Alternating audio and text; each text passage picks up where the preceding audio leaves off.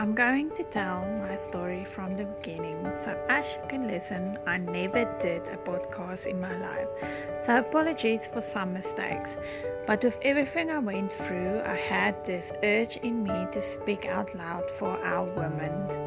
But I think with time I will become more professional, but actually I want to stay on my level to help women with my story.